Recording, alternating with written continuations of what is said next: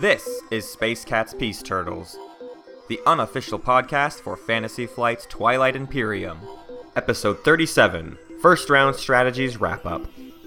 Music by Ben Prunty, featuring Matt Martins and Hunter Donaldson.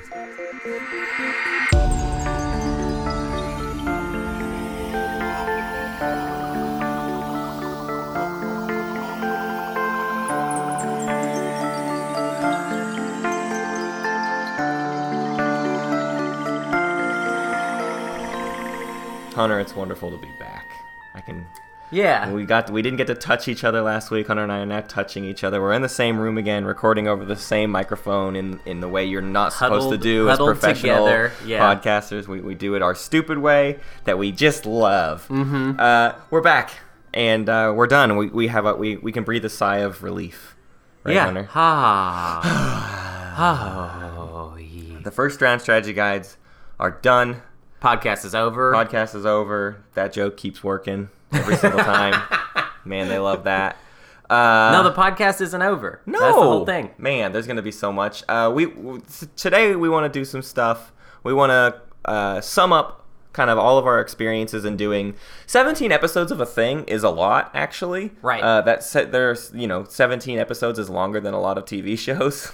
Yeah, that's true. We've been doing these guides since December, so Hunter and I wanted to take a minute and get a little esoteric on you. And we've done almost 40 episodes in general. HBO would have chilled 4 times, So we wanted to kind of talk about just all the guides today and sort of sum up things, make weird sweeping generalizations, but also just talk about where we are at in our TI games strategically based off of having done the guides. We also want to talk about what's next. This was a huge arc of the show that most of you have kind of always known what was coming next because it's they still got to do a Hakan guide at some point. They still got to do that. And now the floodgates have opened and none of you know what to expect. So at the end of today, we're going to talk about where we see ourselves. We have so much to tease. We've got a lot. We started making a list of things to tease you with, and it got kind of out of hand. Yes. But yeah, there's so much that we want to do with this show, so much that we still have yet to explore. And honestly, the first round strategy guide format in general was a little bit limiting. Weird. A little bit limiting. Yeah, it felt I feel weird. like we learned a lot doing it that way. But we're more excited for the future of the show than we have been for the past 10 episodes. Yeah, I would say that. Yeah. But let's not start with Debbie Downer stuff. I'm so thrilled to be in the same room as Hunter again because last week we recorded remotely and it was... We're not very good at that, are we? It was a bit of a disaster. I don't know if the episode, I don't know if you guys could just tell if there was an energy that was off or anything, but we had all kinds of recording issues, and I don't know. I'm just glad we're back doing this. Can I say what was happening? I just want to say. Sure. So basically, when you listen to that episode, when you hear me talk at all, I'm kind of just stabbing in the dark because I, for a lot of the time, could not hear what Matt was saying. So I was just hoping that whatever I was about to say made sense based off what he just maybe said. And that he wasn't just interrupting me. Right. That's the other thing, too, is it was he might be literally talking. I was at my parents' house. I think I said that in the episode, but they have just a notoriously haunted internet connection. Right, the worst. And so we were just battling that, and it's, I'm hoping if there's ever a time in this show where Hunter and I aren't living in the same place anymore, we're going to have to figure out how to make that energy come back alive. The main thing will be not recording at my parents' house. But all of that's beside the point. I also played a game last week while I was in Arkansas. I played with our dear friend EJ and Chris and 3 strangers, all who were new to the game. Has EJ been on the show before? I don't remember. EJ's been on the show. EJ was in our People Who Play. Oh, yeah. And he was on the Holiday Spectacular follow-up episode. Yes. He's the one with the deep radio voice. He's and all. probably if this was his show, it would be so much more professional. If he was the one with the Twilight Imperium show, it would be a way better like show. he would be like the John Madden, and he'd be releasing his video game every year. Does John Madden make those games? No, I think his name. I don't think so. He's renowned software developer John Madden. Also football sports announcer. Yeah. So you played a game. Who Yes, cares? I was Arborek. Cool. I just want to talk about how Arborek, so interesting that it remains true that that start is truly terrifying. It's hard, baby. And especially when both of your neighbors decide they want a piece of your pie.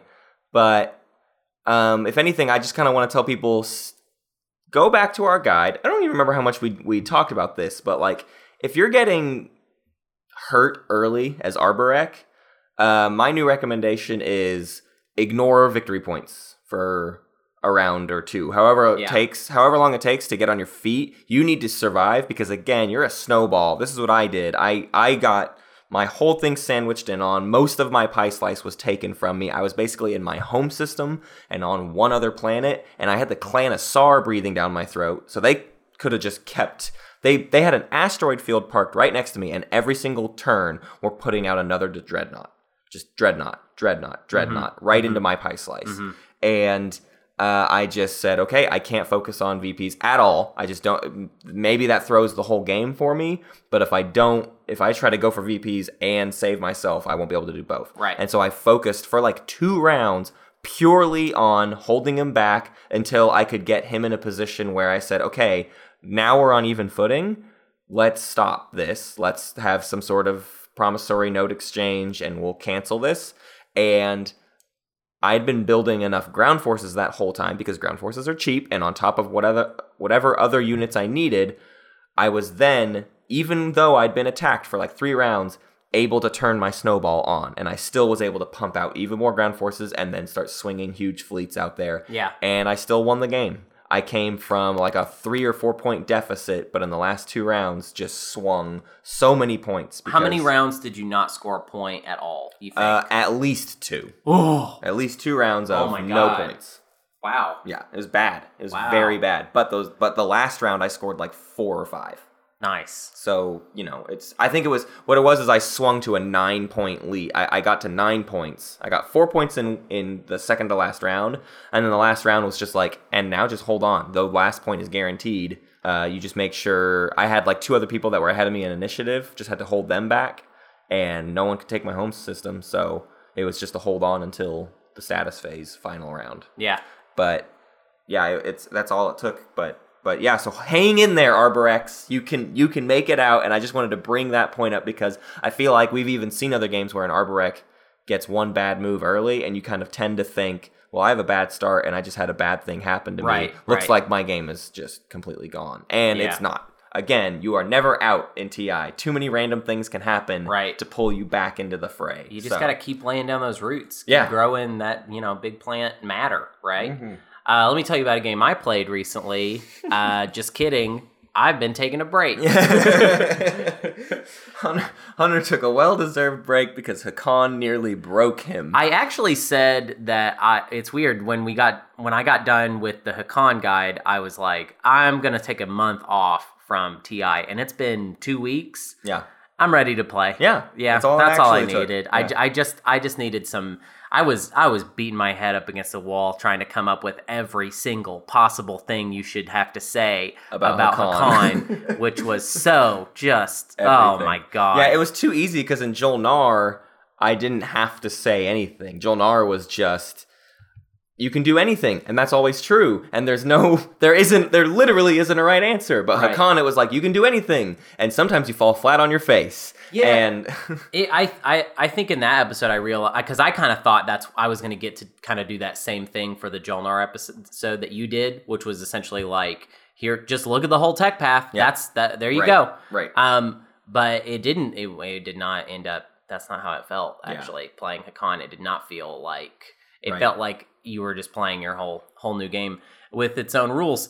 What are we doing? Here we go. What's this episode? So talking about, to jump off of, like, talking about Hakan and Jol-Nar, like, it is interesting to me to look back at these guides, because why did we start them in the first place? Why did we decide to do this arc?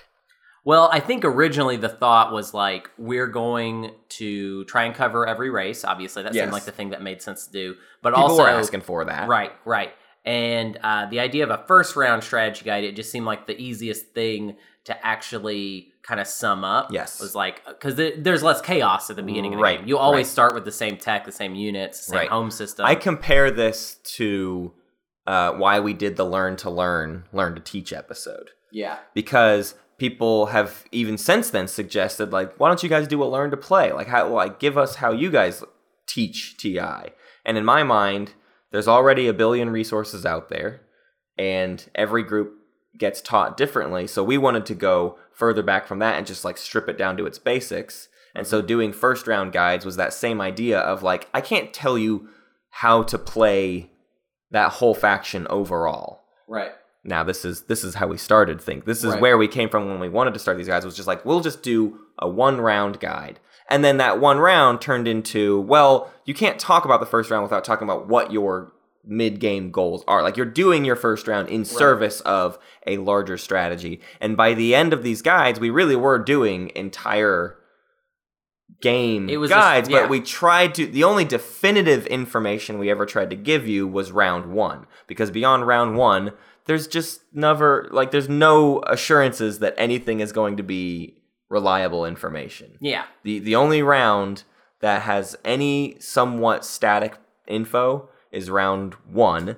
And what we learned over the course of these guides is even that is not enough. Like, your seeding order is going to change what strategy cards are even available to you. So it became very difficult to suggest strategy cards to you, because it's kind of like, well, we have to just suggest half the deck, because or make a case for half the deck. The other thing is your starting units drastically change it. The planet makeup of your system can change what is even available to you. And so what we thought of a pretty static, like, we can at least talk about round one, turned into, you kind of can't even make any assumptions about round one. Right.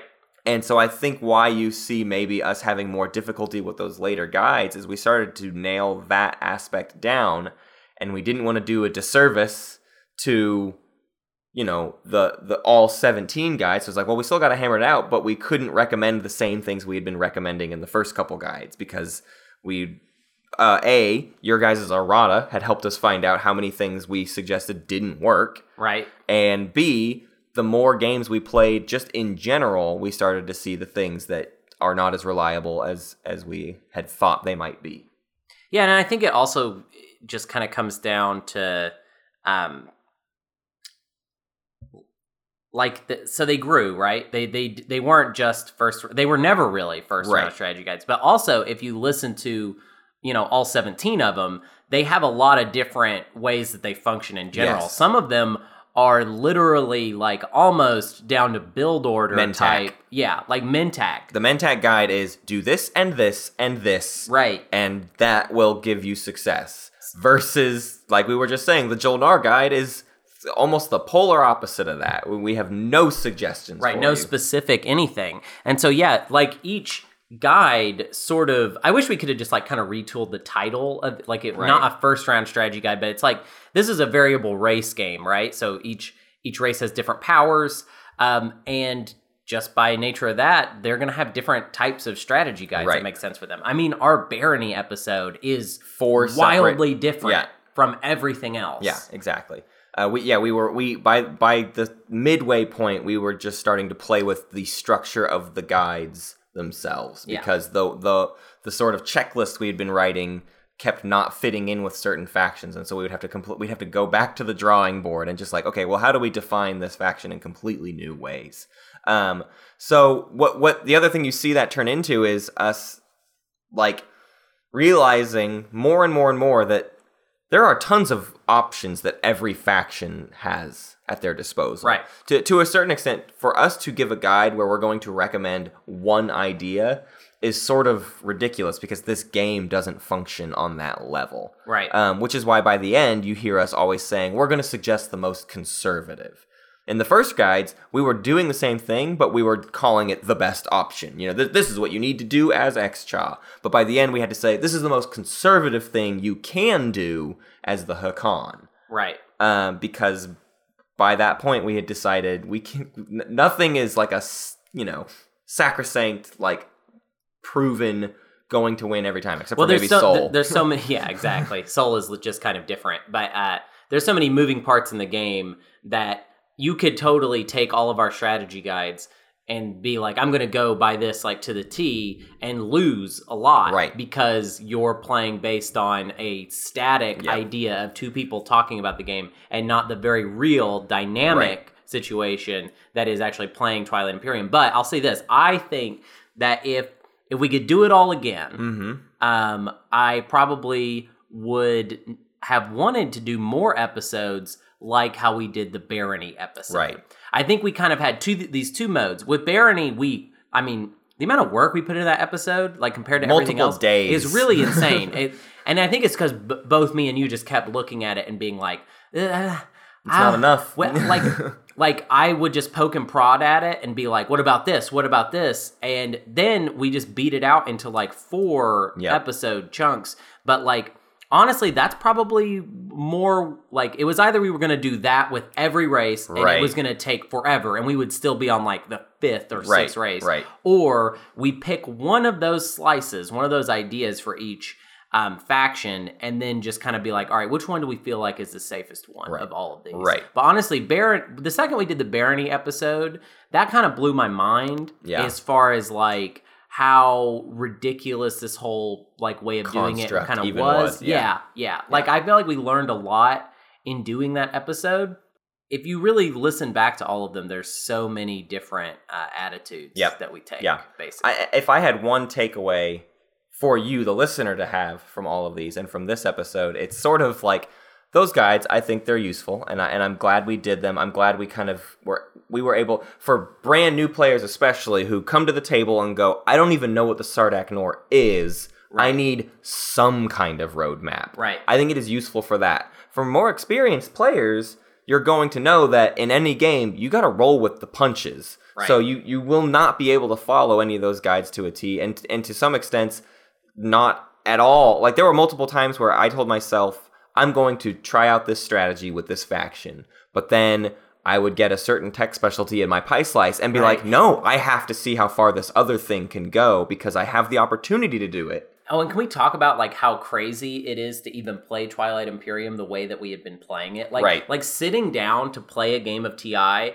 with like I would do this thing where the first game I would play with the faction, I would be like, all right, let's try and get the faction tech. Yeah. Because we got to know. Gotta know if it's good enough. Because you can't just theory craft everything. Like the economy of the game is so important. Right. That like there are things that aren't going to sound that great. Like I had to try the Muat like supernova thing, and I never liked it. And like I didn't like the idea of it. I would read it and I'd be like, this is such a goofy ability. But sometimes we did those things and we were pleasantly surprised. Like, so you always have to test it. So that's the thing is, we were doing science with all of these factions, and doing science in TI is exhausting because there are so many variants thrown at you that you can't do perfect science. Right. This is why we always dog on the hard work that the people doing the TI rankings are doing. They're trying to take as much information as they can, and it's something we should all keep doing. Always submit your games to the TI rankings. Right. But the point is, you need tens of thousands of games before you actually find any true trends. Right. And so even within ourselves, for me as a player, I need to play 1,000 games before I know the truth of something, because there are that many variables in every single individual game. You can never, know one thing works. Oh god, and then applying what you just said to like all of the strategy guides, like they are all wildly different in the amount of research that was done for them, especially the stuff towards the beginning. A lot of those guides are not based on very much research. Well, I was trying to the past few weeks I've been trying to re-listen to some old ones and just make sure I know where we were. And more than anything, I was pulling up our outlines. Hunter and I type up an outline and we talk through the episode before each episode when we record it. And we have all the outlines for every guide we did. Except for Xcha, just doesn't exist. There just is no outline. We were just going completely like rogue. Are you serious? There is no Xcha outline. Either we deleted it, or I'm pretty sure it just never existed. We were just like, what are we going to talk about? And that was the first one that we did. That was the very first one we did. So literally what we're telling you is that over the course of these episodes, it went from me and Matt are literally just sitting here vamping, saying what we think off the top of our heads. I mean, that's crazy. Yeah. To like, we should probably post like the Barony like outline because it's insane. It's madness. It's so much detail. It's probably, honestly, that document's probably better than even the episode because there's so much information in that episode that it's probably, after a while, your head is just like, we contradict ourselves because we go on tangents, but the structure of the outline itself is actually a little bit more reliable. Yeah. Well, so what kind of trends do we feel like we noticed? Yeah. Like, there are some things I feel like we've realized in playing as much as we have that seem to be true, like, kind of across the board. Like things that, where it doesn't really matter what faction you're playing, if you can do this and this, that tends to go well. Right. I think the most obvious one is tech. Yeah. And, like, starting with tech. Right. Starting with 2-tech. Starting with tech where there's an efficient tech. I think it's a weird balance of, like, the factions that have 2-tech, I think if they didn't have 2-tech, they are all still crazy powerful factions. Right. But there is something to be said for, if you start with 2-tech, you are halfway through one of the objectives, whereas everyone else is a quarter or 0% of the way through completing an objective. So yeah, the starting tech is hugely important. Starting units is a big deal too. I mean, that's why we eventually came to, like, we wanted to have a definition for 2C4I. We realized as we were going along that it was very important to have a definition of what does it mean to have the optimal start, and 2C4I is what that became. So anyone with 1C, any amount of I, you have a problem you have to fix round one. And knowing that about your faction, being able to look at the back of your sheet and go, 2 carriers, and, like, no dreadnought or nothing to carry other units, that's my first problem I need to solve. Right. And I think that is a generic truth that works with everyone, that if you for any new player that looks at a sheet, if you see 1 carrier, that's something you need to fix round one. Right. Right. Same goes for, like, 2 infantry. Okay, I need 2 more infantry at least, or whatever. And if you start with 1 tech, you need to figure out what your path is going to be very quickly because you start with limited access. Or if you start with 0 tech. Or if you start with 0. Well, I mean, yeah, like, how have we seen that it? How does it feel like it's shaking up? As far as how are people winning games, like across the board? What do we see as, like, trends with how do people win Twilight Imperium really? Right. I think the my favorite trend seems to be how much more important infantry has become. Yep. I've gotten to a point. I've gotten to a point where I'm trying to get infantry too with just every faction, just to see. Yeah. Just to see what happens. Mentak, let's see what happens when I get infantry too. Because the problem with the green tree is Neural is amazing.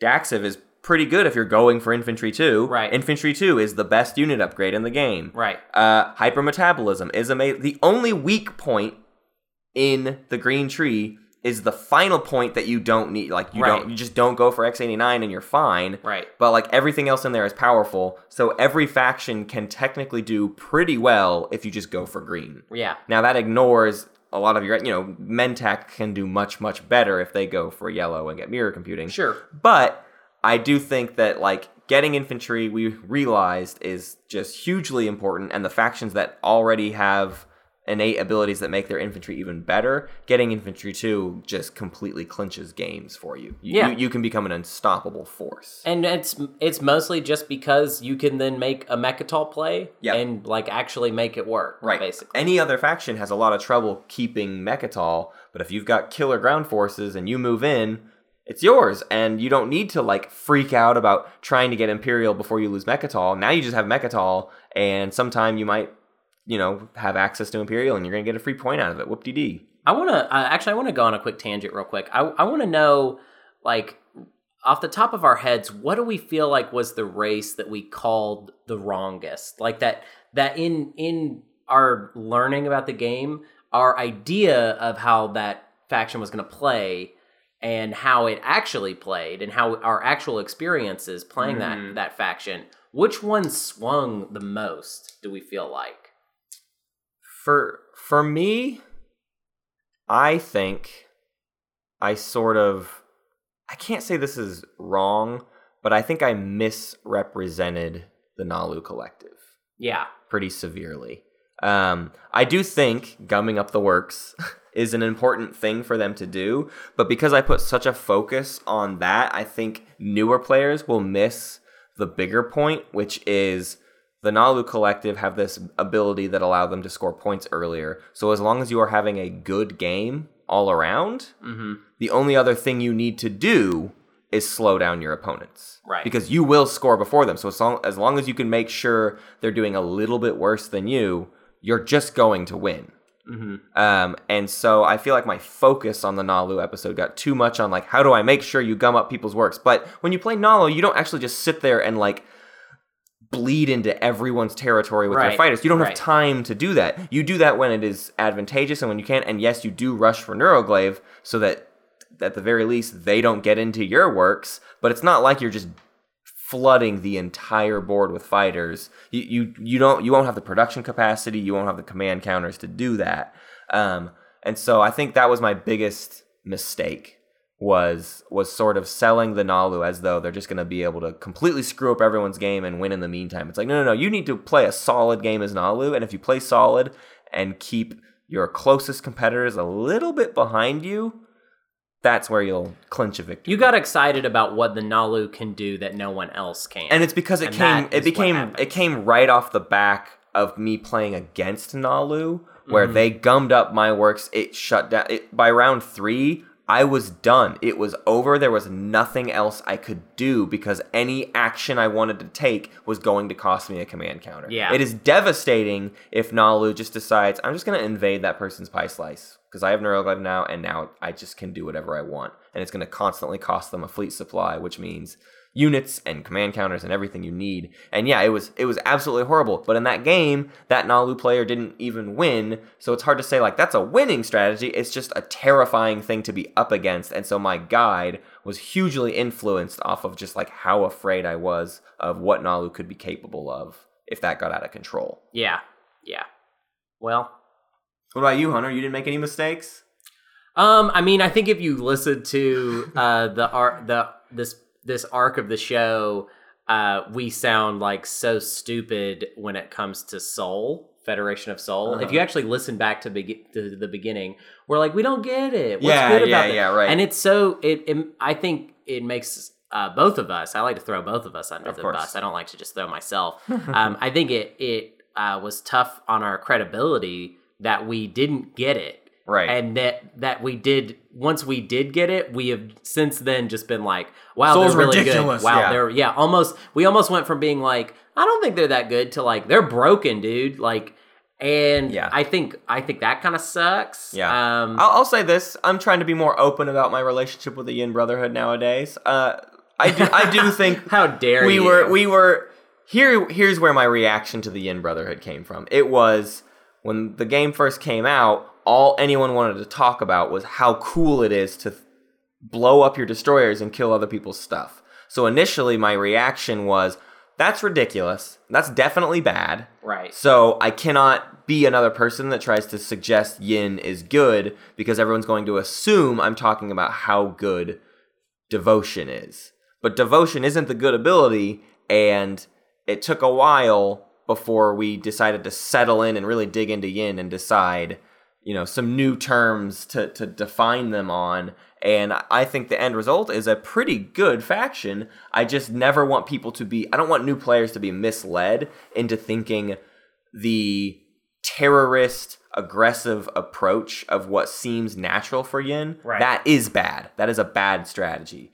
But there's another route that is very good with Yin, and you have to just not play into your first instinct. Mm-hmm. And so it's things like that I'm glad we turned around on over the course of the guide. So you're glad that we don't feel the same way about Yin. Like, just for the record, so that we just have it. So are we retiring the yin bit? Like, is that done now? No, I'll never retire the bit. Yeah, you know what? Dude, I'm tired of hearing you talk like it's like you've been converted. But here's the thing. Indoctrinated. I can like the Yin Brotherhood, but I'll always hate Jada Pake. So it's easy. So now there's two different parts of the Yin lore. Right. And so our mortal enemy is Jada Pake. So I can continue. So there's the Matt Brotherhood and then the Jada Exactly. There are Brotherhood. two. Come join the us. Mata and Jada Brotherhoods.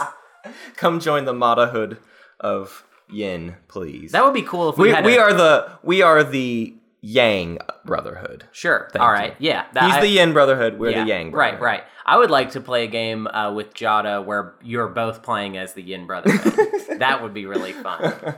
And yeah, he can lean into devotion as much as he wants, and you can. Well, he can do it about 4 times, and then his fleets are gone. So. Well, yeah. So we still feel pretty spicy about the Yin. that has not really changed. What do you feel like? What guide do you feel like took the most out of you? Like that was hard. Like the one that Ghosts of Creus. Oh man, that one was so crazy for you. Yeah, that was really hard. I hated that because that was the one where I was trying everything, and it wasn't just that it was like, I didn't get a win. It was like I tried it and I got dead last. My game was terrible. What is the secret to these guys? Like that one was. It was. That was the part of the show where I was like, why am I even here? Like if I can't do anything with the Ghosts of Creus, how do I have any leg to stand on? Dude, and you're on a hot streak right now of Right, exactly.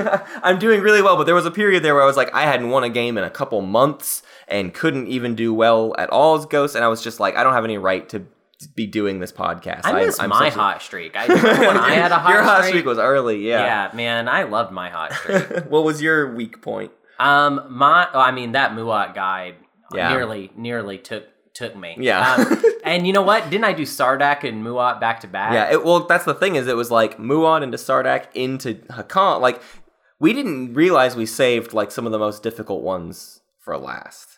You had always assumed Hakan was going to be easy. Yeah, so I just thought Hakan was going to be like a joy. Right. Like candy. Relief at the end of the tunnel of Muat Sardak. But we had built up, like, the way that we were covering the factions had evolved so much that by the time we got to Hakan, I was like, this is going to be... Yeah. Like an essay. Yeah. Like this is like a term paper now. When we started, like we said, we don't even know where the extra outline is. Right.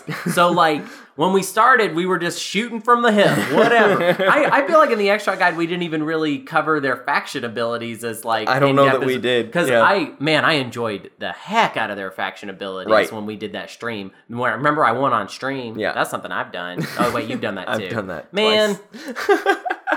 You've done that twice? You've done it twice. There's the one that you don't call a win. Your Sardak win, you refuse to call a win. Oh, yeah. No, I don't count wins unless you get all the way. All the points. Yeah, all the points. It's just a weird little thing. Just a weird thing. It's like I only count a win if you get all the points that you need to win. Well, so I want to go back. We were talking about like more generalizations we can make. You know, we talked about like we realized infantry are really good. What are other...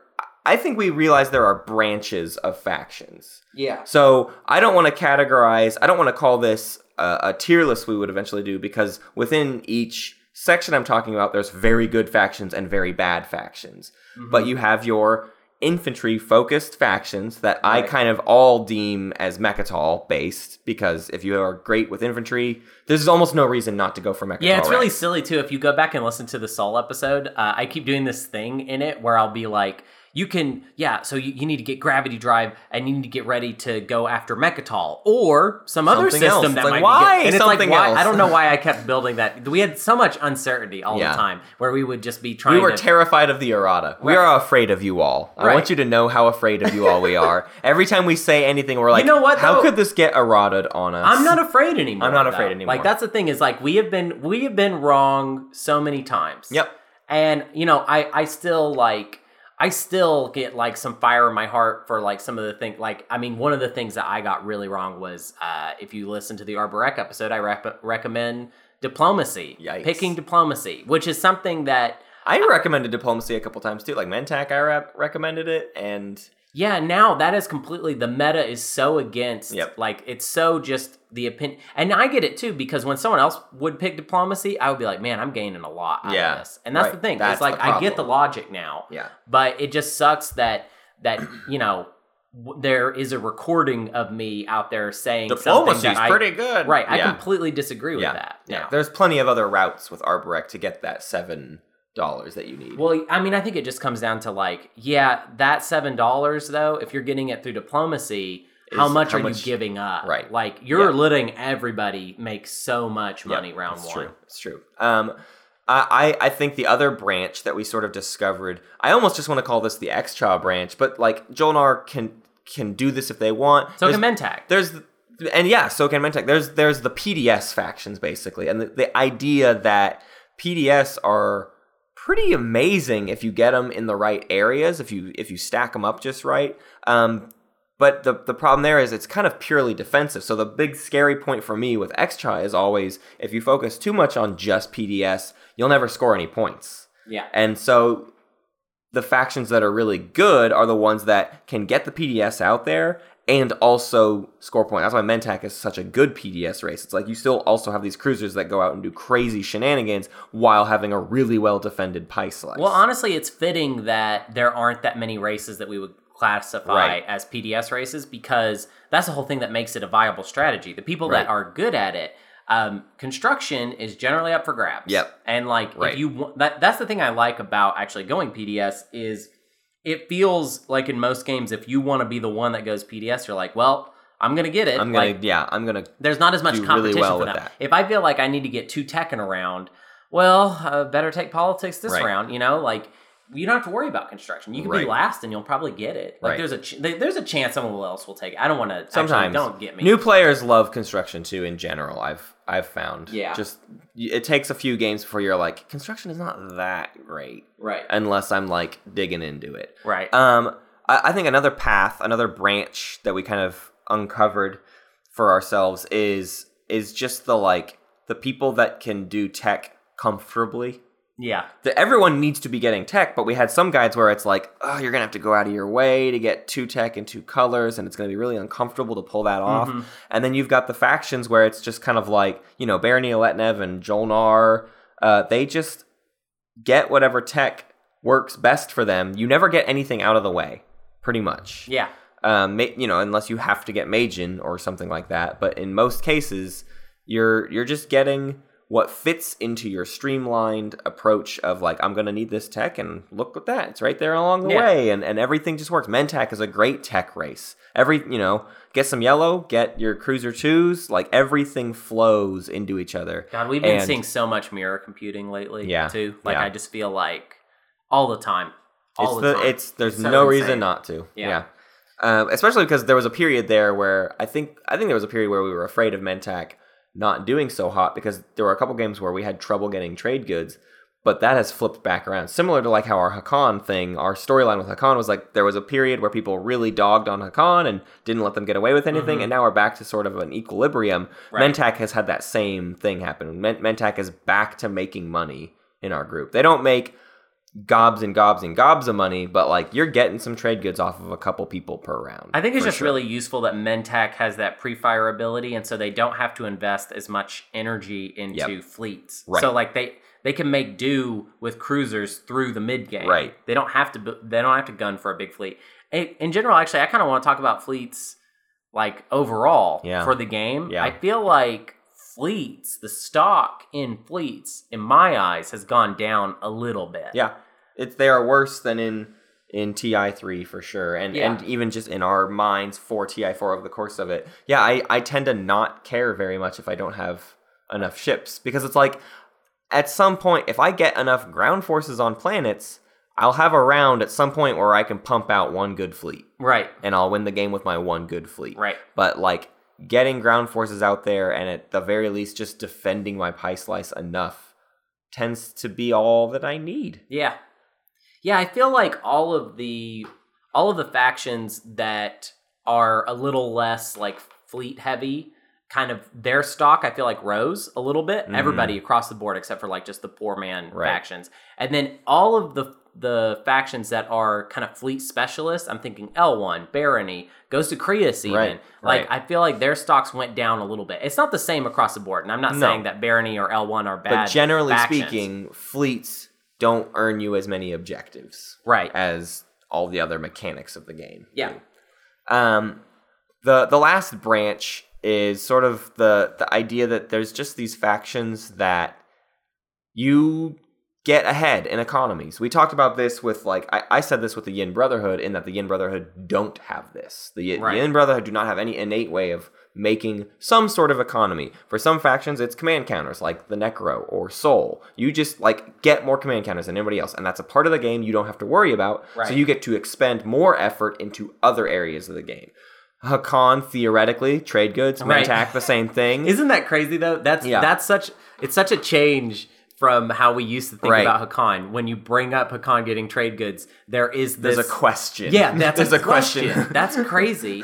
I think about Isarl having action cards, having just more than everybody else. Any faction that starts with Neural Motivator.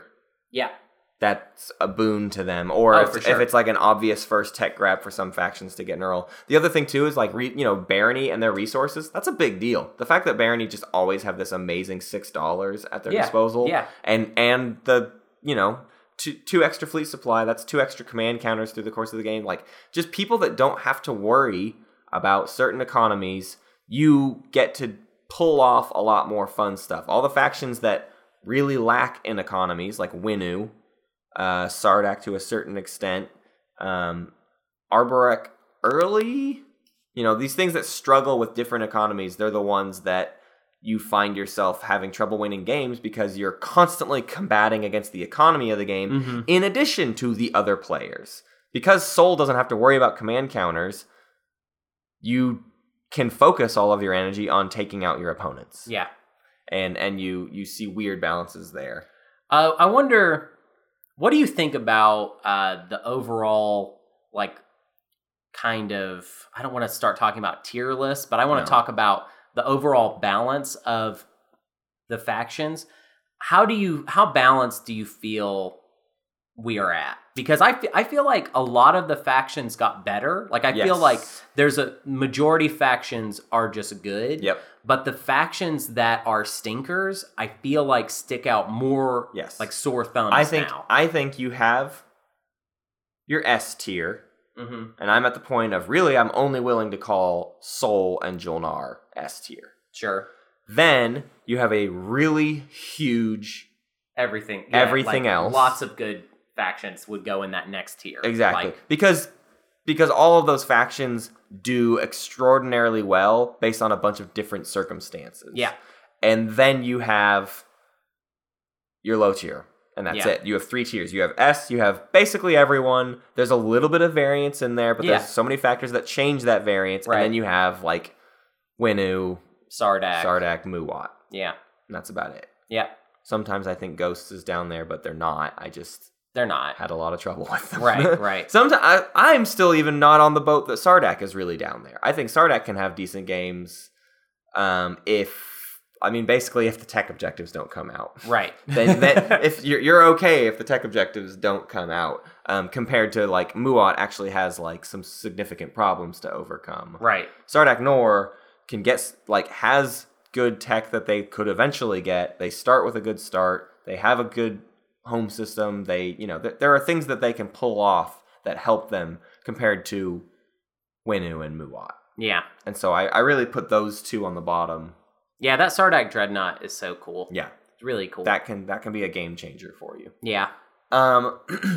So, yeah, I think there's also, we were trying to come up with more ways to define just, like, generalizations of these factions. And one thing I wrote down is just that, like, you've got factions that start strong and peter out, and you've got factions that start weak but can snowball. Should we talk about the SAR thing at all? Like, the pattern that we're seeing of, like, the SAR story being so defined. Yeah. Like, I mean, it's I feel like that's a pattern. And right. we've seen it so many times now that it's becoming like a cliche to talk about how SAR, flies around the map, is very strong early, Yep. and then just kind of loses always it. falls off. Yeah. Like almost every time. Right.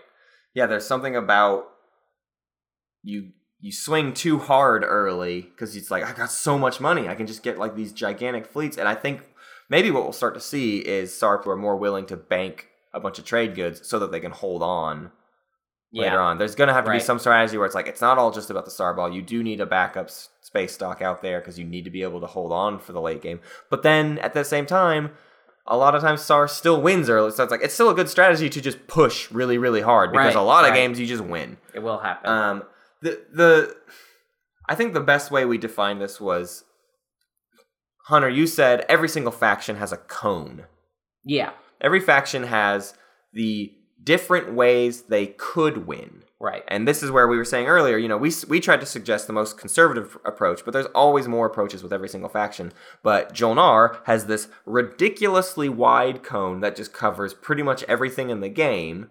Right, because obviously the tech VPs they're not even, you don't even think about it. And you get them automatically. And you probably are going to get trade goods automatically because ERES Siphons is right there on your way. Sure, and you could sell your research promissory for more note money. For more, like, you just don't have to worry about anything. Compare that to the Winnu, where it's like you have the most narrow cone of anything imaginable. It's weird because when we talk about it in that way, I realize that the soul cone is actually pretty narrow, or at least the ideas that people put into practice is narrow. It's just that it's such a strong play that we just see a lot of success. Soul has a longer cone. It is still very narrow, but it takes them a very long distance. Right. I think that will be an interesting way to maybe try to structure a tier list. I think going forward, something I would like to do in the future is like regularly put out just like stupid tier lists, just like a tier list that ranks all the factions based on this criteria. Right. And I think a cone criteria faction tier list will be useful. Yeah, it will be interesting to look at the factions and not necessarily break down like how strong we feel like their options are, just like how many options how many they things seem to have. Can you do? Right? Yeah. Because when it comes down to it in TI, having a bunch of options could just lead to victory because it's like, well, I can always change course. I can always try something different. Right. Whereas Winnu, you just, when you don't get your thing, you don't have your thing and your cone doesn't go any wider and okay, darn, that game didn't work out for Winnu. But any weak faction with a wide cone could maybe still pull off some maneuvers. Yeah. Well, where do we want to go with this next? What do we feel like, I don't know, with the guides and everything that we've done thus far, what are some things that, like, it's obviously a flawed thing to do, what we've done. Right. There's no way you can really capture all the randomness of the game. Yep.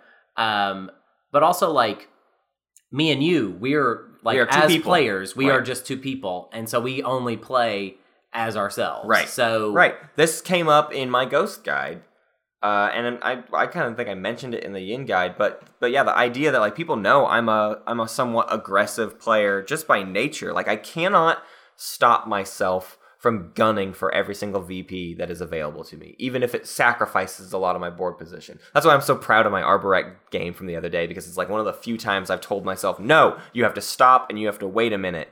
But generally speaking, I push so hard, and that makes some factions work less for me. And it also shapes a lot of my guides. A lot of my guides get written from a perspective of someone who is trying to gun for things. So like my Mentak guide, I think that PDS can be very good as Mentak, but I definitely didn't talk up PDS very much in that guide because it's not something I tried to its fullest extent. I didn't just try to do a full PDS Mentak. And that could totally work as Mentak. I have no idea. I'm not that right kind of player to do it.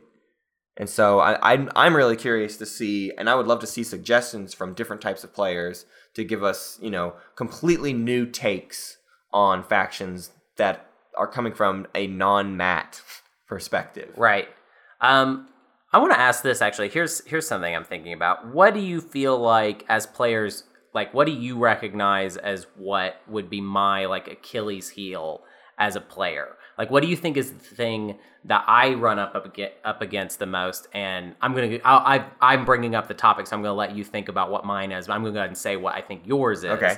I feel like the thing that has kind of changed the game for you with Twilight Imperium 4 is command counter economy. Yeah. Because I feel like how things used to work for you is that you were better at striking for every VP possible, but doing it in such a way where we couldn't do anything about it. Yeah. Right? So like now it feels like if you're playing a faction that struggles with command counter economy or doesn't have like a good access to lots of command counters, maybe they have other priorities that they have to get done. I feel like you complain about this with Ghosts a lot. Absolutely. Then that limits you a lot. More than it would limit a normal other player. Right. I think it forces you, because you always like to strike out as for VPs in the way that you do. I'm overly opportunistic, and so I need the fuel for opportunity, which is actually command counters. Right. Like that, when it comes down to it, your opportunity to strike at someone and them not be able to strike back at you or do anything about it, it all comes down to command counters. Yep. And the thing is, what will happen is that even if your command counter economy isn't going well, you will manage it to the point of like, well, I can still make the play, and I'm still going to do it. I have one fleet supply, but... Right. Even though you can't, because the economy isn't working for you, you can't prevent other people from getting... I feel like in TI3, the way it worked out is you were able to do that. I remember it would be more like you would activate a space and then, well, that's... Darn. Yeah. But that's not in the cards for every faction anymore. There are some factions where that is technically true. Yeah. But I feel like those are the ones that you struggle the most with. For sure. I think for you... I'm having trouble coming up with a good Achilles heel for you, but I'm just the best. Because you're just the best. Because I'm just the best. What I think I see more often with you, though, in other games is it's more of a meta thing, and it's you... This is mostly directed at me because of how much we've played with each other. Right. But you like to make more assumptions about what someone may or may not pay for something. And I think other players are willing to experiment and are willing to ask.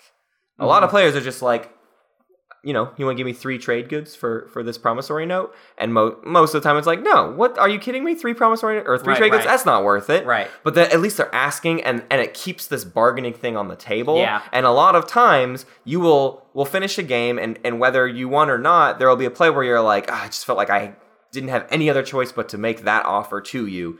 And in my head, I'm thinking, I don't know. If you'd made the offer, I have no idea how I would have felt about it in the moment. Because it also doesn't take into account people, how people sort of put on the blinders to certain things in games. And so you just forget that you needed those 2 trade goods for something else. And when Jolnar shows up and says, here's my promissory note, will you give me 2 trade goods? You go, oh yeah, I would love to have the Jolnar promissory note. And then one round goes by and you go, no, I needed those 2 trade goods to get a victory point. And now I'm behind.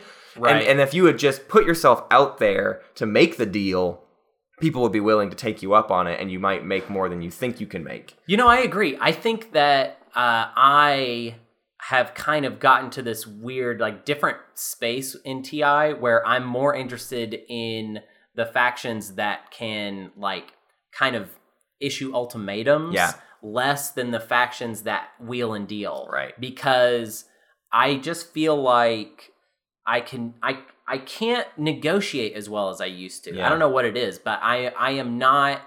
I'm much better now at recognizing an opportunity where I have the upper hand and taking advantage. Yeah. And I actually feel like I like that type of play more. I used to love Hakan TI3, but I think now that when it comes to negotiating, things are more complex. I've actually realized I'm not as much into negotiation. Well, I think that's why Hakan was your favorite TI3 race, because TI3 Hakan was holding people over the barrel. Right. I've got 2, 3 cost trade agreements. You're not going to get a better deal. And so you always... That was the power of Hakan. That's not the power of Hakan anymore. No, the power of Hakan is... You have the most access to wheeling and dealing, but you didn't actually wheel and deal in TI3. You were just very good at holding people over that barrel. Right. So yeah, I definitely think that's true. What in the guides, Hunter, are you most proud of? What do you think you nailed and has continued to be true, or what is something you think like you uncovered that you hadn't heard people talking about before we did, and you're just really glad got out there. What are you most proud of? Well, it was, I mean, I really liked the Necro Guide because we got to kind of break the way that the flagship actually operated because there were so many questions about it. And that is actually how it worked with the whole a million ground forces. Amazing defensive unit that it is. Yeah. I thought that was cool. It was good being able to say, hey, this is how Soul works, even though now it feels really obvious. Yeah. At the time, there weren't that many people like driving people were that saying, point home. People were saying that they were really strong, but it like figuring out how they worked, that felt really good.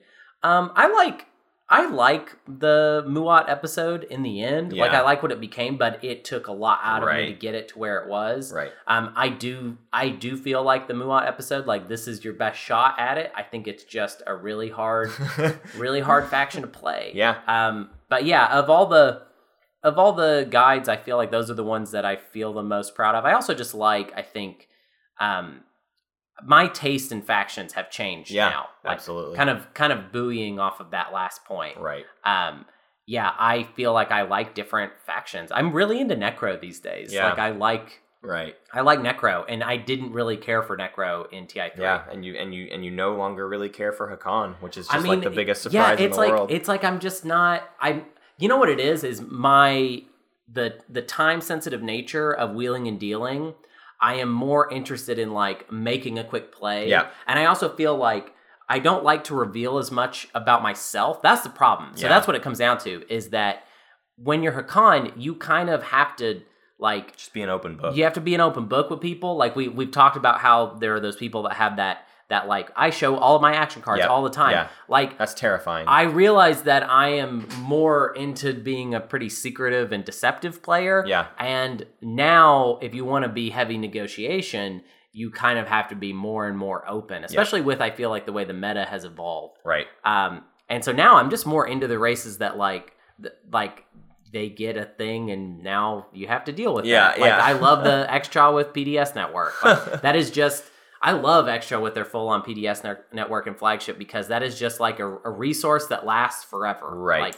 Like, as long as those exist, they're great. Yeah. What about, I talked about my regrets. Yeah, what are you most proud of? Okay, we need to talk about that. Sure. We need to talk about what you feel like is the best that we did.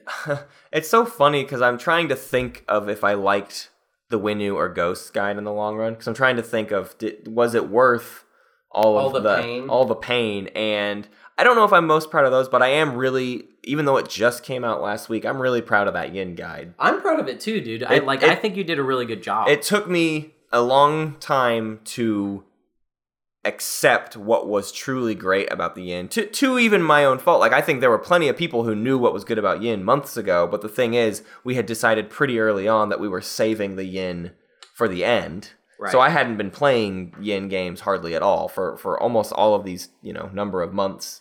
And Yin doesn't get chosen that often, probably partially because we dog on them so much, so everyone who listens to the podcast just assumes, oh yeah, then they're definitely not worth picking. Right. And so we just had not seen hardly any games with them, and then the first 2 games I played were train wrecks. I mean, they were really horrible. Yeah, you really messed up. But coming to the realization of like where the real power in them is felt really satisfying, and I've not just done, like, I've won 2 games with them, and I don't feel like I'll ever do poorly with them. Yeah. Ever. Like, I don't really see a situation where I'm, like, dead last as the Yin. Yeah, focusing on ground forces in general just feels like one of the most stable strategies that you can do in Twilight Imperium. Yeah. And they're good at that, and that's why I love where we got with Yin.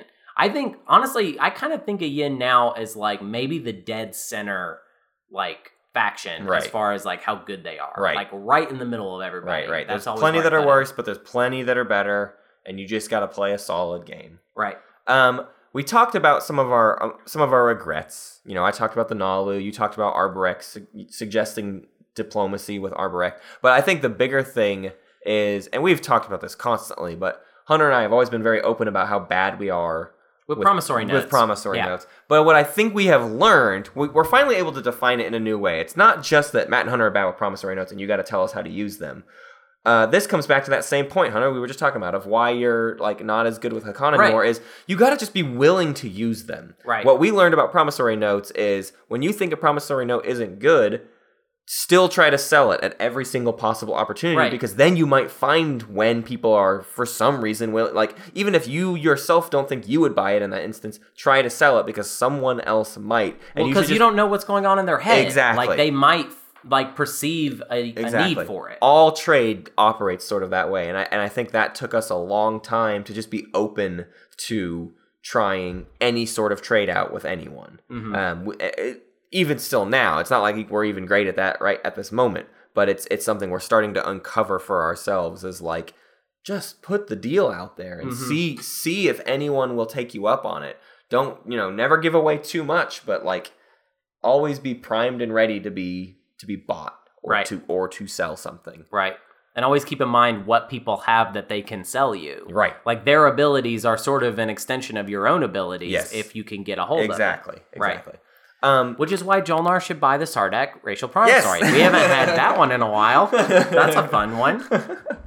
What do you think is the list of all of the, like, Space Cats, Peace Turtles, like, drinking game style phrases? Like, what are all of those? I do not want to do this right now. Came with a wide brush.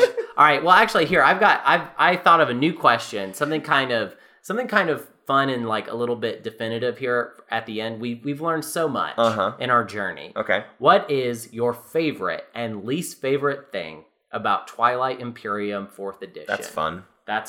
Okay. All the way across. Specifically with 4th edition, I'm a cynical person, so I'll start with my least favorite first. Yeah, do it. Here's what I have come to find out I don't love about Twilight Imperium. Yeah. And it is that amongst all of these incredibly random factors and all these variables, which is why it is replayable and why it is fun, they have put in a fairly static win condition. Yeah. And that win condition, it turns out, ends up being quite random.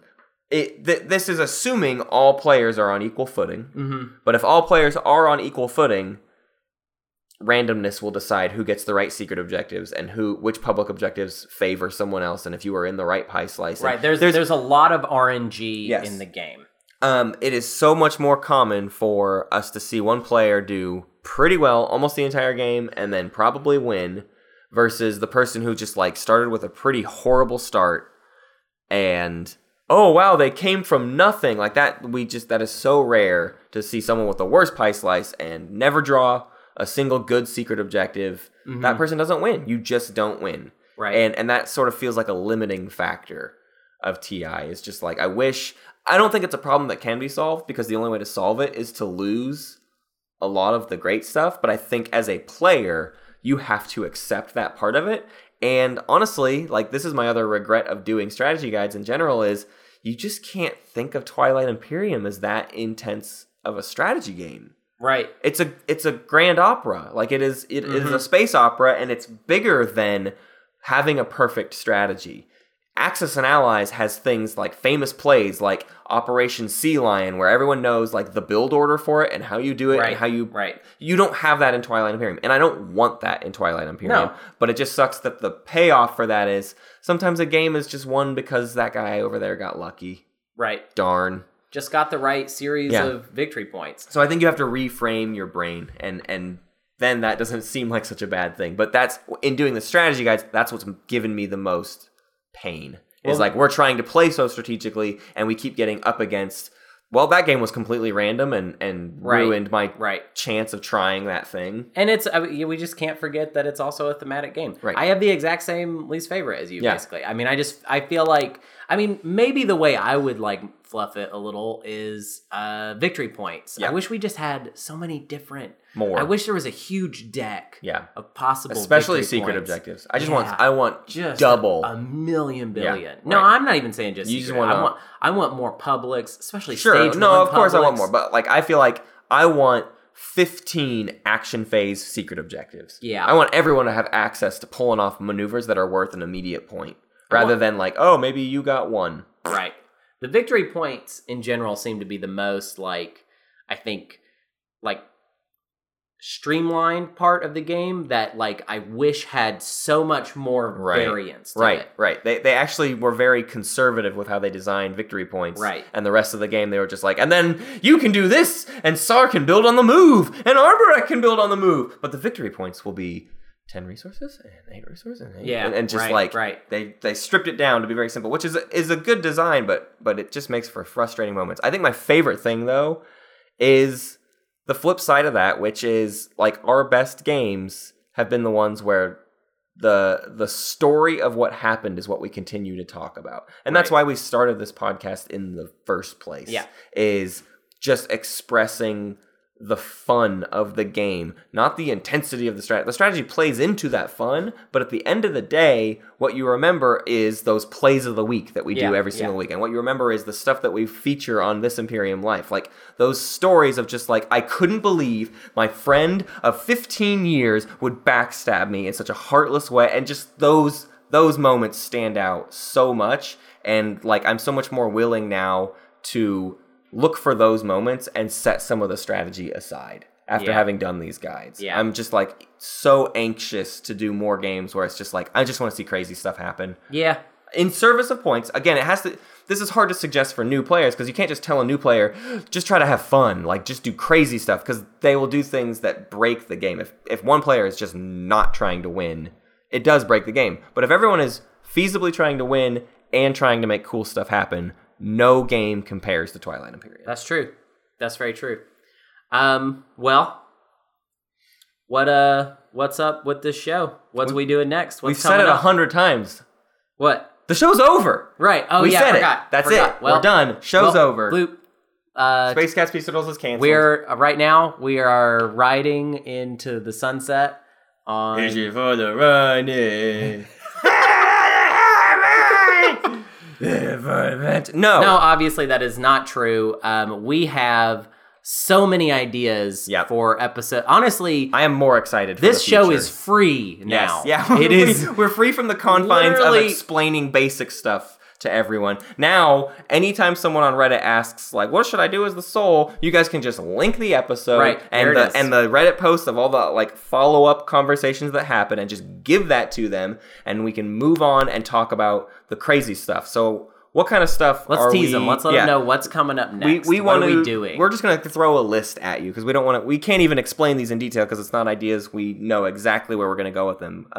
But one of them is we want to do episodes where we talk about faction matchups, and this is specific to like obvious links. You know, Hakan and Mentak. They have a crazy relationship. We barely got to touch on it in both of their guides. We would love to do an episode where it's just like, let's explore every single thing that Mentak and Hakan can do. My idea with that is I want me and Matt to play a series of games where we both play the exact same faction with these specific relationships, and we talk about basically all the different ways it shook out and all the different like dynamics that we found between those two factions.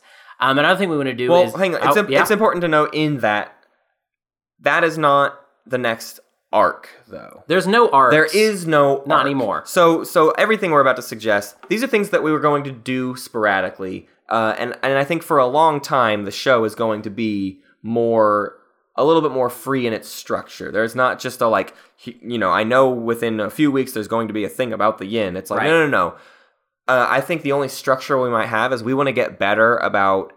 we really were just trying to sprint for the finish line of these guides, and now we're going to get back into like, hey, you know, we're supposed to do a Galactic Council episode every single month, and we want to do that. Like, we want to make sure that happens. We want to do more roundtables. We want to do This Imperium Life more often. We said we would do that once like every other month, and it's been quite a long time since the second episode. Next week will be This Imperium Life 3, and we hope 4 is not long after. And we want to make those sorts of things more regular. So if anything, our schedule is going to start to be a little bit more cyclical and less big arcs that we try to stretch on for months and months and months. Right. So what's the next thing we want to try to do? We're definitely going to do more game summaries in general, just summaries of games that we played and talking about the games a little more in depth. We're trying to get better at note taking when it comes to games. And like also kind of a neat thing we've come up with is we would like to have some of our Discord players play a game of Tabletop Simulator that we would stream and then commentate on. Right.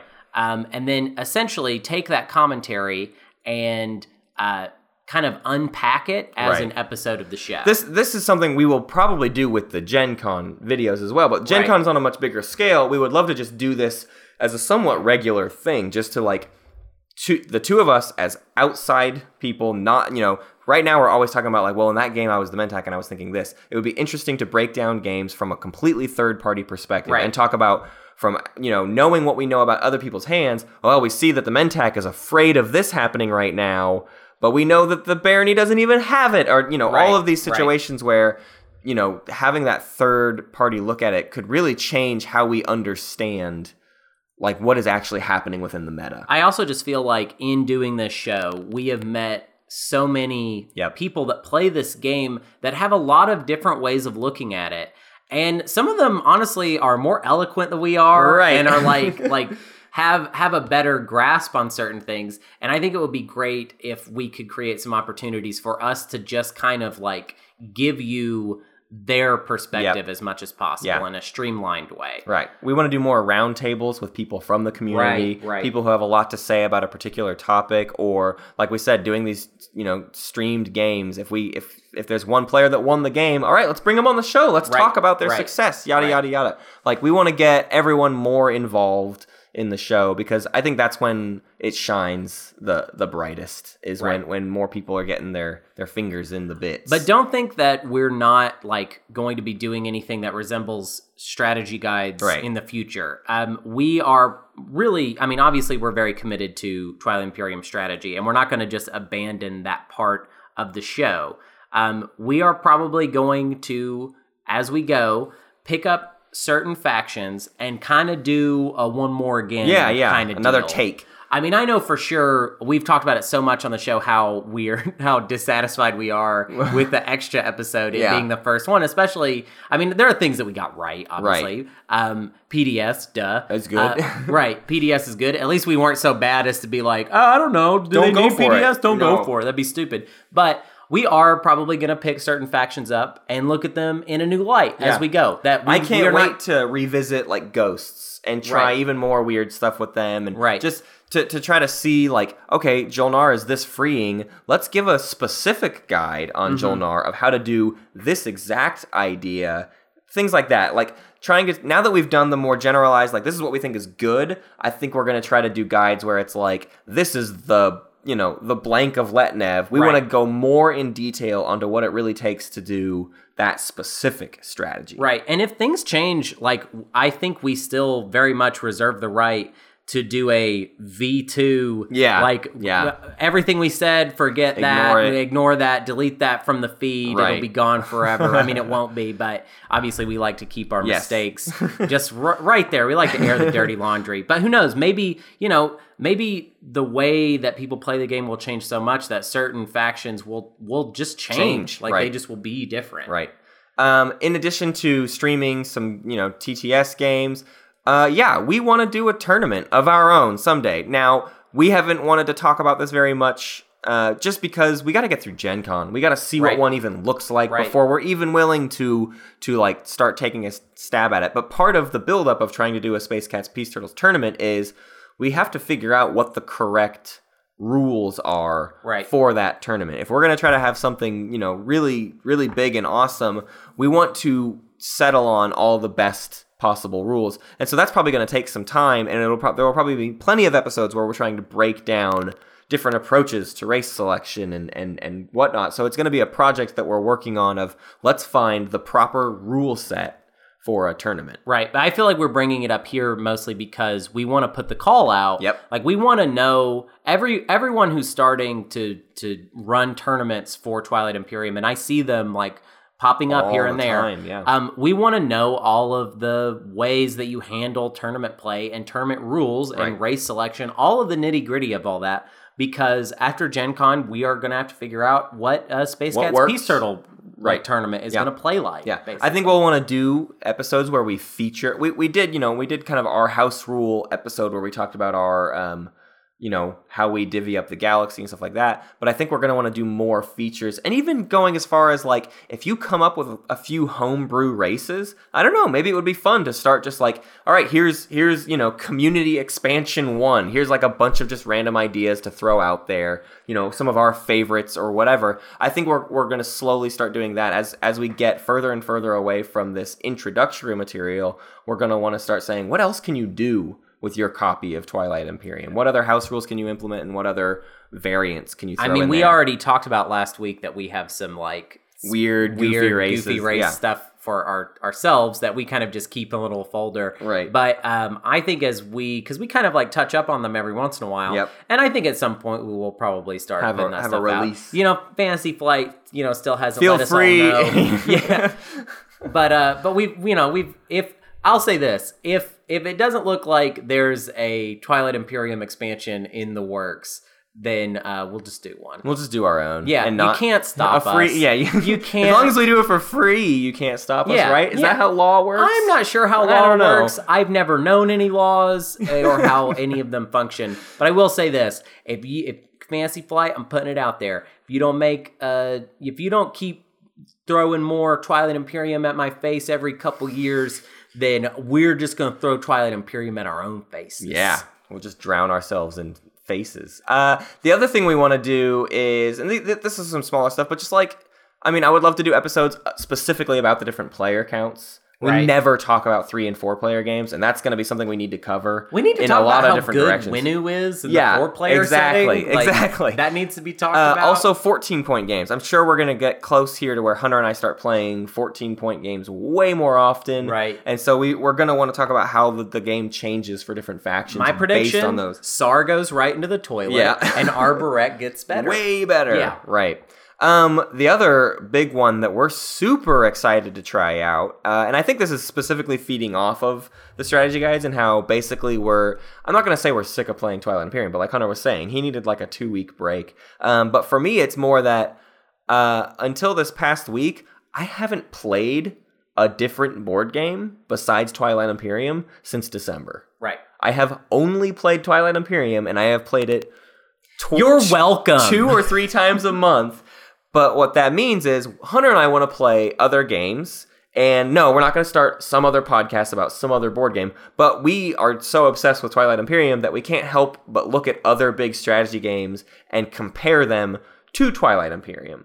Especially TI3 is like a flagship of strategy board gaming. Mm-hmm. And so we want to, at some point, play a few games of other board games. Game of Thrones board game, Axis and Allies, Rex, War of the Ring, stuff like that. We want to play those. Maybe Eclipse. Eclipse? Boo. Sure. Ew, gross. Boo. But maybe we play those, get a few games in, and try to do episodes where we just compare the feeling of the games and if it's let's make recommendations to people on games they might like similar to TI. There's that. But then even more so, just like let's compare what you're getting and what kind of strategy you're pulling off, and what do we think they pulled from TI, and what do we think TI pulled from other games, that sort of stuff. We just are really into analyzing more board games. Yeah, I'm really excited about doing those episodes. I don't if that part made you feel weird. Yeah. We are dedicated to giving you your weekly dose of TI.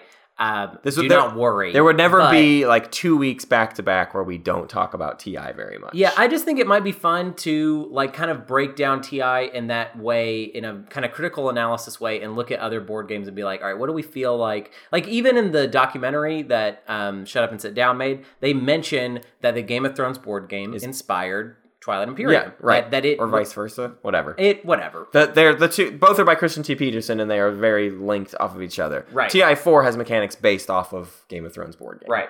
That is certainly true. And going forward, just like we're also open to suggestions of other things you want to see. We've always had this. Part of the first round strategy guides is because you guys called for them so much. Right. I don't think we were like that itching to do a bunch of It guides just got over brought each up, faction, and but then it was, people were like, "Yeah, you should do that." yeah, and so we want to just keep hearing what you guys like, and we've done that before with other things. That's what the Galactic Council is for as well. But even more so, when we decided to do the agenda phase or the agendas episode, that was mostly because people were saying, "I really wish you guys could break down."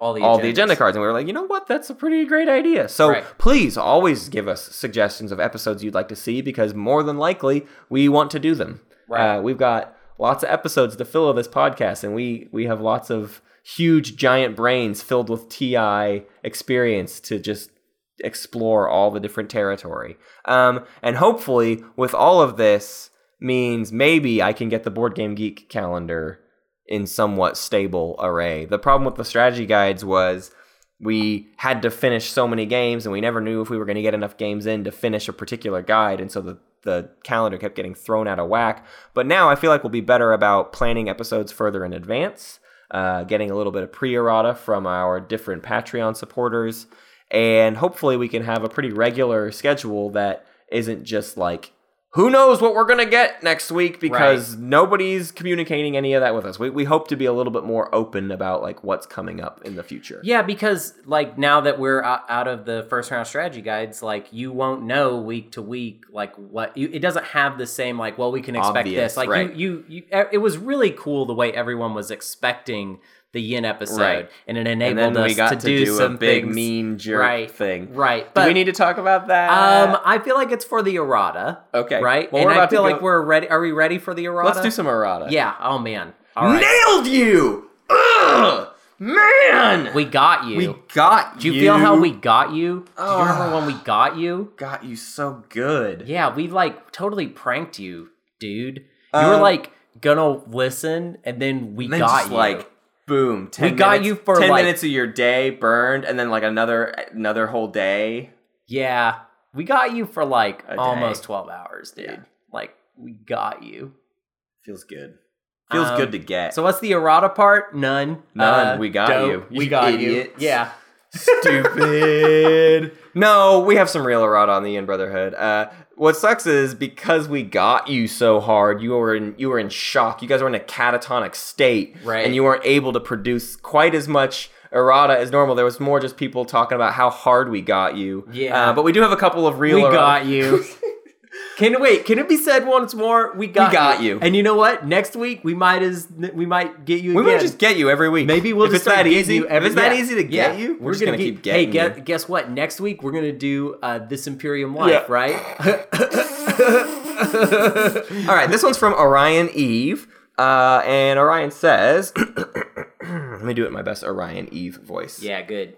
The value of Daxiv animators should not be downplayed. Its synergy with indoctrination is amazing. If an enemy planet has only one defending infantry and you invade with one of your own infantry, you pay 2 influence. You gain 1 infantry from indoctrinate, and then you gain another infantry from Daxiv because you actually won the invasion without rolling a single die. This, in my opinion, increases the value of Cruiser 2 and a red skip, so you can snipe a lonely planet somewhere out there with a single defender. If they want to take it back, they'll have trouble because in theory you can indoctrinate one of their 4 infantry, making it a 3v4 in your favor, also with a single cruiser hovering above the planet that they risk getting bonsai'd.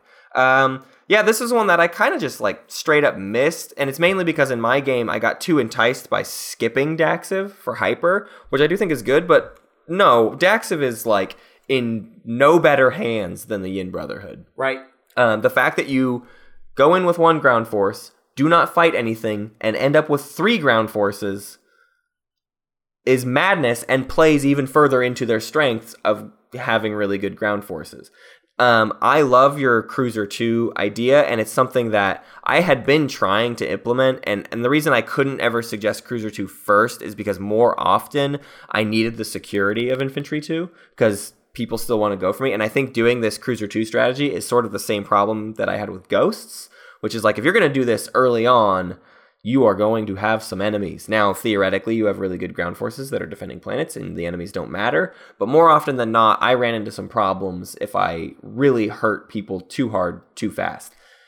It just depends on the order that you get the tech in, really. Yeah. That's all it comes down to. I think I made this point of Infantry 2 first, then either Space Dock 2 or Cruiser 2, whichever makes sense. And I think Orion Eve gives us a really amazing reason why Cruiser 2 you might want to go for first. If the Mechatol play isn't able to work for you, this is the kind of crazy stuff you can pull off with Cruiser 2 if you get it fast enough. I mean, I think with Daxiv, you might be able to just pull off some mid-game stuff without even having Infantry 2 yet. You know what I mean? It's true. No, I feel like Infantry 2 with Daxiv plus Cruiser 2, right? That's like a great late game. Like it is. That's you hanging on. I don't think I'll ever be able to convince myself to get 2 green tech and then not get Infantry 2. Like, get 2 green tech. All right, now let me go over here and get Plasma Scoring real quick. You're and then right, get you're Cruiser right. 2. Now, if you have the red skip, yes, by all means, nab up Cruiser 2 real quick. But if you don't have the red skip, it's a little bit harder to suggest. If you have a red skip,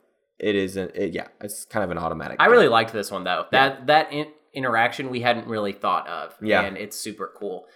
This next one's from Robofish. Good old Robofish. I do think you underplay how much of a problem the MindNet are. Their super dreadnoughts carry 2 ground forces. They'll brush your destroyers aside. And if you don't have a PDS, Hera will win in the end. Yeah, we mentioned that Lizix has a relationship with Yin or kind of counters them, but right. I don't know why I didn't play this up more. Like, I actually think we just didn't see them together that much. Yeah, we weren't seeing them in the same game, so we didn't see that encounter actually happen. And if we had, we would have just been so apt to point out how obviously Lizix, can crush Yin if they want. I'm going to do a little errata within this errata because I forgot I wanted to bring up in the episode proper, but I wanted to say that the worst part of every episode, the dinkiest part of every first round strategy guide was the counters section. Oh, for sure. It was a Calvin ball. Yeah. It was just all over the place. And we always okay, so the idea of like we were going to do a first round strategy guide for every race and look at them all singularly. Mm-hmm. The idea that we would then also within each episode consider them versus every other faction. Right, it's too much. You weren't going to see that at every interaction. Yeah. You know what I mean? Like impossible. Yeah. So that was definitely a part of the show that was never my favorite and always kind of difficult. Yeah. But thank you, Robofish. Yes. And I think this was one of the things that I think we got the most errated on most frequently was like, here's always the counters. Here's another counter. It was promissory notes and it was counters. Right. And those are the two things we always needed to fix. Biggest blind spots. Yep. All right. Is it rundown time? It's rundown time. It's Hunter's favorite time of the week where he gets to blather like an idiot. You can go to Twitter for game updates and announcements. You can go to our Facebook, or our Twitter is called Space Cats Pod, by the way. Yeah. You can go to our Facebook for announcements, and also if you just want to ask us questions, if you want to send us messages where you say things like, "Oh my God, the show's so great! Oh my God, Hunter's my favorite! Oh my God, what does Matt even do?" You can go to Reddit Twilight Imperium every week for posts and discussion that Matt does. That's what I do. That's the part of the show that I contribute. Right. You can go to our Board Game Geek Guild for discussions, and you can also see the calendar that hopefully will be more accurate going forward, as we don't have these like weird deadlines we're always looking for. Yeah. You can go to our email. You wouldn't really go to it, would you? You'd just send an email. I go there. Oh, yeah, Matt goes there. And if you've been able to hack into our email, then you've most certainly gone there. But the email is spacecatspturtles@gmail.com. And what we like to receive at the email is This Imperium Life submissions and Plays of the Week. Please send us both of those. We need those. We have, I'm sure, lots of This Imperium Life segments now, and I'm really excited about next week. You can go to our Discord for fun, in quotes, conversation and Patreon benefits. Please rate us on your podcast app of choice, especially Apple Podcast /iTunes. One more thing. I, Hunter Donaldson, am a comedian, and Tuesday, June 26th, which will be a week from the time that you're hearing this, I will be at the Helium Comedy Club competing in Portland's Funniest Person contest. My show is at 10 p.m., The tickets are $10, but if you call ahead and you say, "Hey, I know Hunter," they will give them to you for $5. Please come out and support me as a comedian. If you want to look up my comedy, I'm on YouTube, just Hunter Donaldson Comedy. You'll see me right there performing at Helium, actually.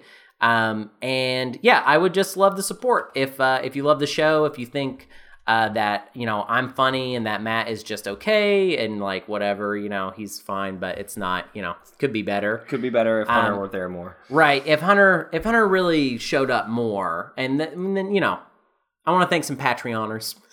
It's funny because I've been trying to feverishly get the Patreoner thanks ready and get the play of the week ready, so I've been ignoring everything Hunter has been saying, and I just now realized he's been talking crap on me this whole time. So that's really fun. Right. I want to thank Chris Bacon. I want to thank Mahat Maniac. I want to thank Jesper Person. That's his title. The Mahat Maniac, Jesper Person. Maniac, Jesper Person. I want to thank the Cartographer of Chaos. In Mac We Trust. Oh yeah, that is such a good. That is a good one. Title for In Mac We Trust makes has multiple times on our stream games when we were like, "Hey everyone, make us a map." He's the only one who shows up and does it reliably. Raptor has helped. Other people have helped him, but like In Mac We Trust has always been like, "All right, I'm jumping on it." And so he made that got a new title. Nightmare map. Yeah, we played on it. Ended up loving. That's the best map we've ever played on. Yeah. Matt, do you want to do the play of the week? I just got to do all the really fun stuff. The really fun stuff. My favorite part. All right.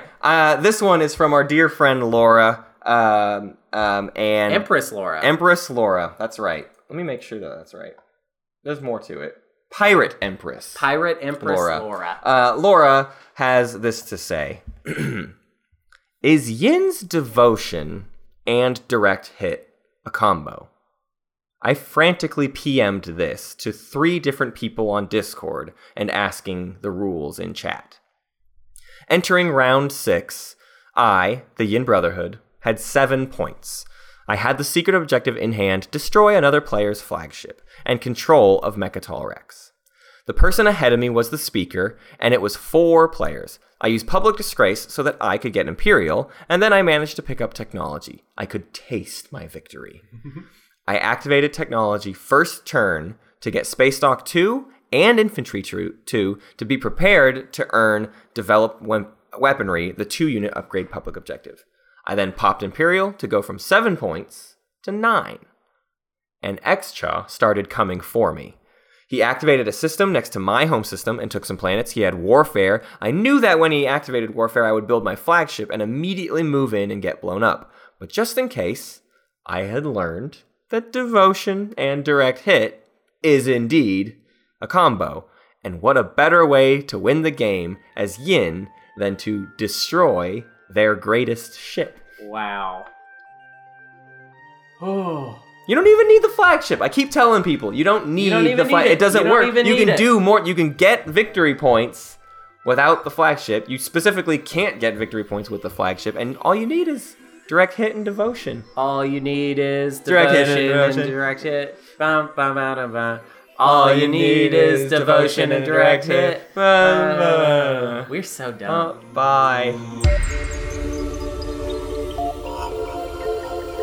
Thank you for listening to Space Cat's Peace Turtles. And thanks to Ben Prunty for the use of his music. You can find more at benpruntymusic.com and benprunty.bandcamp.com. Pax Magnifica, Bellum Gloriosum.